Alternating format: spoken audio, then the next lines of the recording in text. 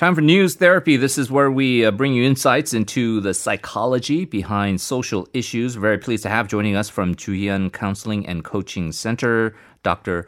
Hee Yeon. Dr. Chu. Good morning. Good morning to you. So we're going to talk about something, and I just mentioned next week we have a special series on discrimination here in Korea, largely talking about various aspects of society and people feel discriminated against. And it's really come about in a big way, especially in the U.S. with the racist murder of George Floyd by a white police officer. And a lot of people now questioning the inherent institutional racism, but also individual racism, and that's what we want to talk about, because racism is not just, I want you to be my slave, or I think this type of people are inferior to my kind of people. It's not necessarily all explicit like that.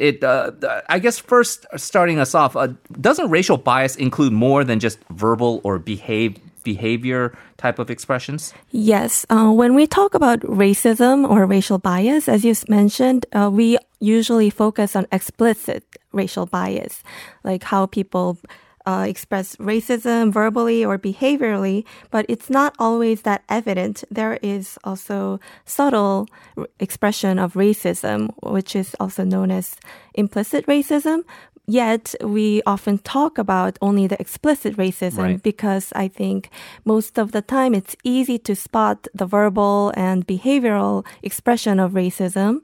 And also historically, we have focused on explicit racism, like how the explicit policies, systematic issues that discriminate certain race. So, right. And so we're talking about generally people say, I'm not racist at all. I feel like everyone's equal and all that. But there is something going on behind the scenes and what you're terming implicit bias. So first of all, what exactly is implicit bias? So implicit bias is racially biased attitudes and beliefs that guide our behavior, but we are frequently not recognizing such attitudes or bias. So because it's often not recognized, it's also referred to as unconscious bias. And just because we don't recognize the bias and we don't intend to do something that are racially biased, it doesn't mean it has no consequences. Yeah. And we're largely, again, looking at it through racism against Black Americans, so it's kind of an focus on the U.S. But how widespread is implicit bias? So it's said that implicit bias is quite pervasive. Almost all of us has some sort of implicit bias. I tried to look up some statistics, but couldn't find any within Korea.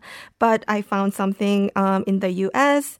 According to this magazine called Knowable Magazine, it says about 70 to 75% of all Americans who tried the implicit bias test had some type of implicit bias. So as I am repeating, it's quite widespread and pervasive. Yeah. And then you have this assumption that it's a white people problem. And yes, we can, definitively say there are problems of racism among the white population, but it doesn't mean that just because you and I are Asian doesn't mean that there's not a problem of implicit bias and racism there, right?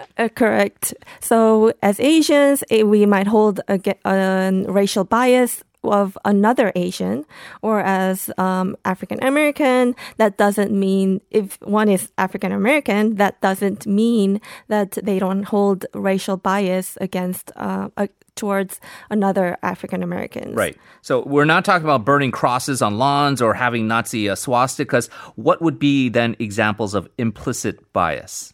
So some examples could be some police force used brutally against African Americans. It's reported that African Americans are 2.5 times more likely to be killed by police than white people. Again, this is the U.S. statistics. So there are some people, like Dylan Roof, who openly admitted that he is a racist and committed a murder at a church. But there are also these police who are not aware that they're racially discriminating, yet automatically shoot colored people. So these are some examples. There are also hiring practices and decisions that are racially discriminated. It's reported that job applicants with stereotypically African American names were less likely to be invited to be interviewed.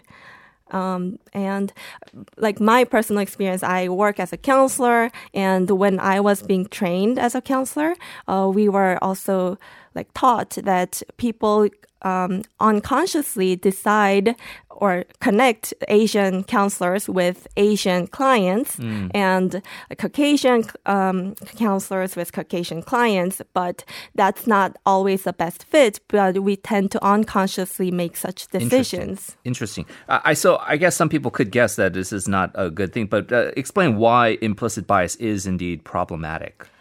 Implicit bias is problematic because it's hard to detect and therefore find solutions to fight the racial discrimination. And as a result, this problem can persist.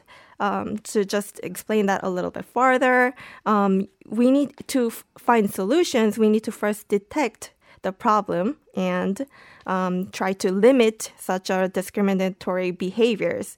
But because implicit bias is hard to detect in the first place, like either we are not aware of it or other people don't notice it because it's so subtle, it's hard to detect. And when it's hard to detect, it's hard to define what the problem is and how we can limit such discriminatory behaviors.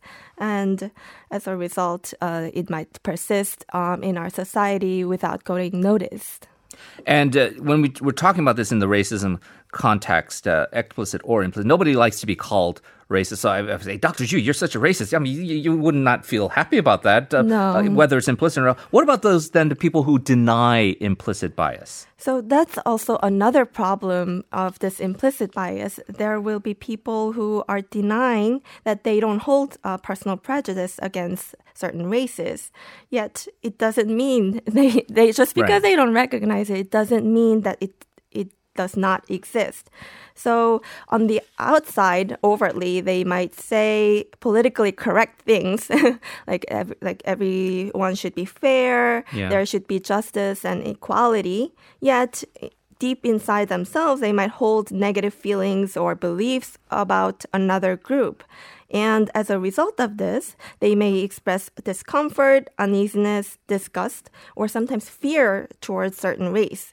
And this is a term called aversive racism, is often referred to indicate a situation where someone avoids certain situations because they are afraid that their behavior or verbal expression might reveal the racist part of themselves. So that's one problem. Another one is another type of denial is that people who deny that there are no difference amongst race at all. And this is another problem because, in fact, there are differences. It's just that negative effects of dealing with that difference is what's causing more problems. What approaches then can you take to reduce or stop implicit bias? So something we can do is first to raise self-awareness, like something that I am doing today. You can maybe talk about implicit bias with people. Just raising awareness about implicit bias itself is really pervasive, can help one to reflect and pause before making certain decisions and discuss about it. If you're interested, you can maybe visit a website that has implicit association test. It's implicit.harvard.edu. So if interested, you can go and check your implicit bias. Another way is to acknowledge the difference. Again, like acknowledging difference doesn't mean that you're racially biased, but just accepting that we are different and trying to figure out how we can work or live together in a diverse society.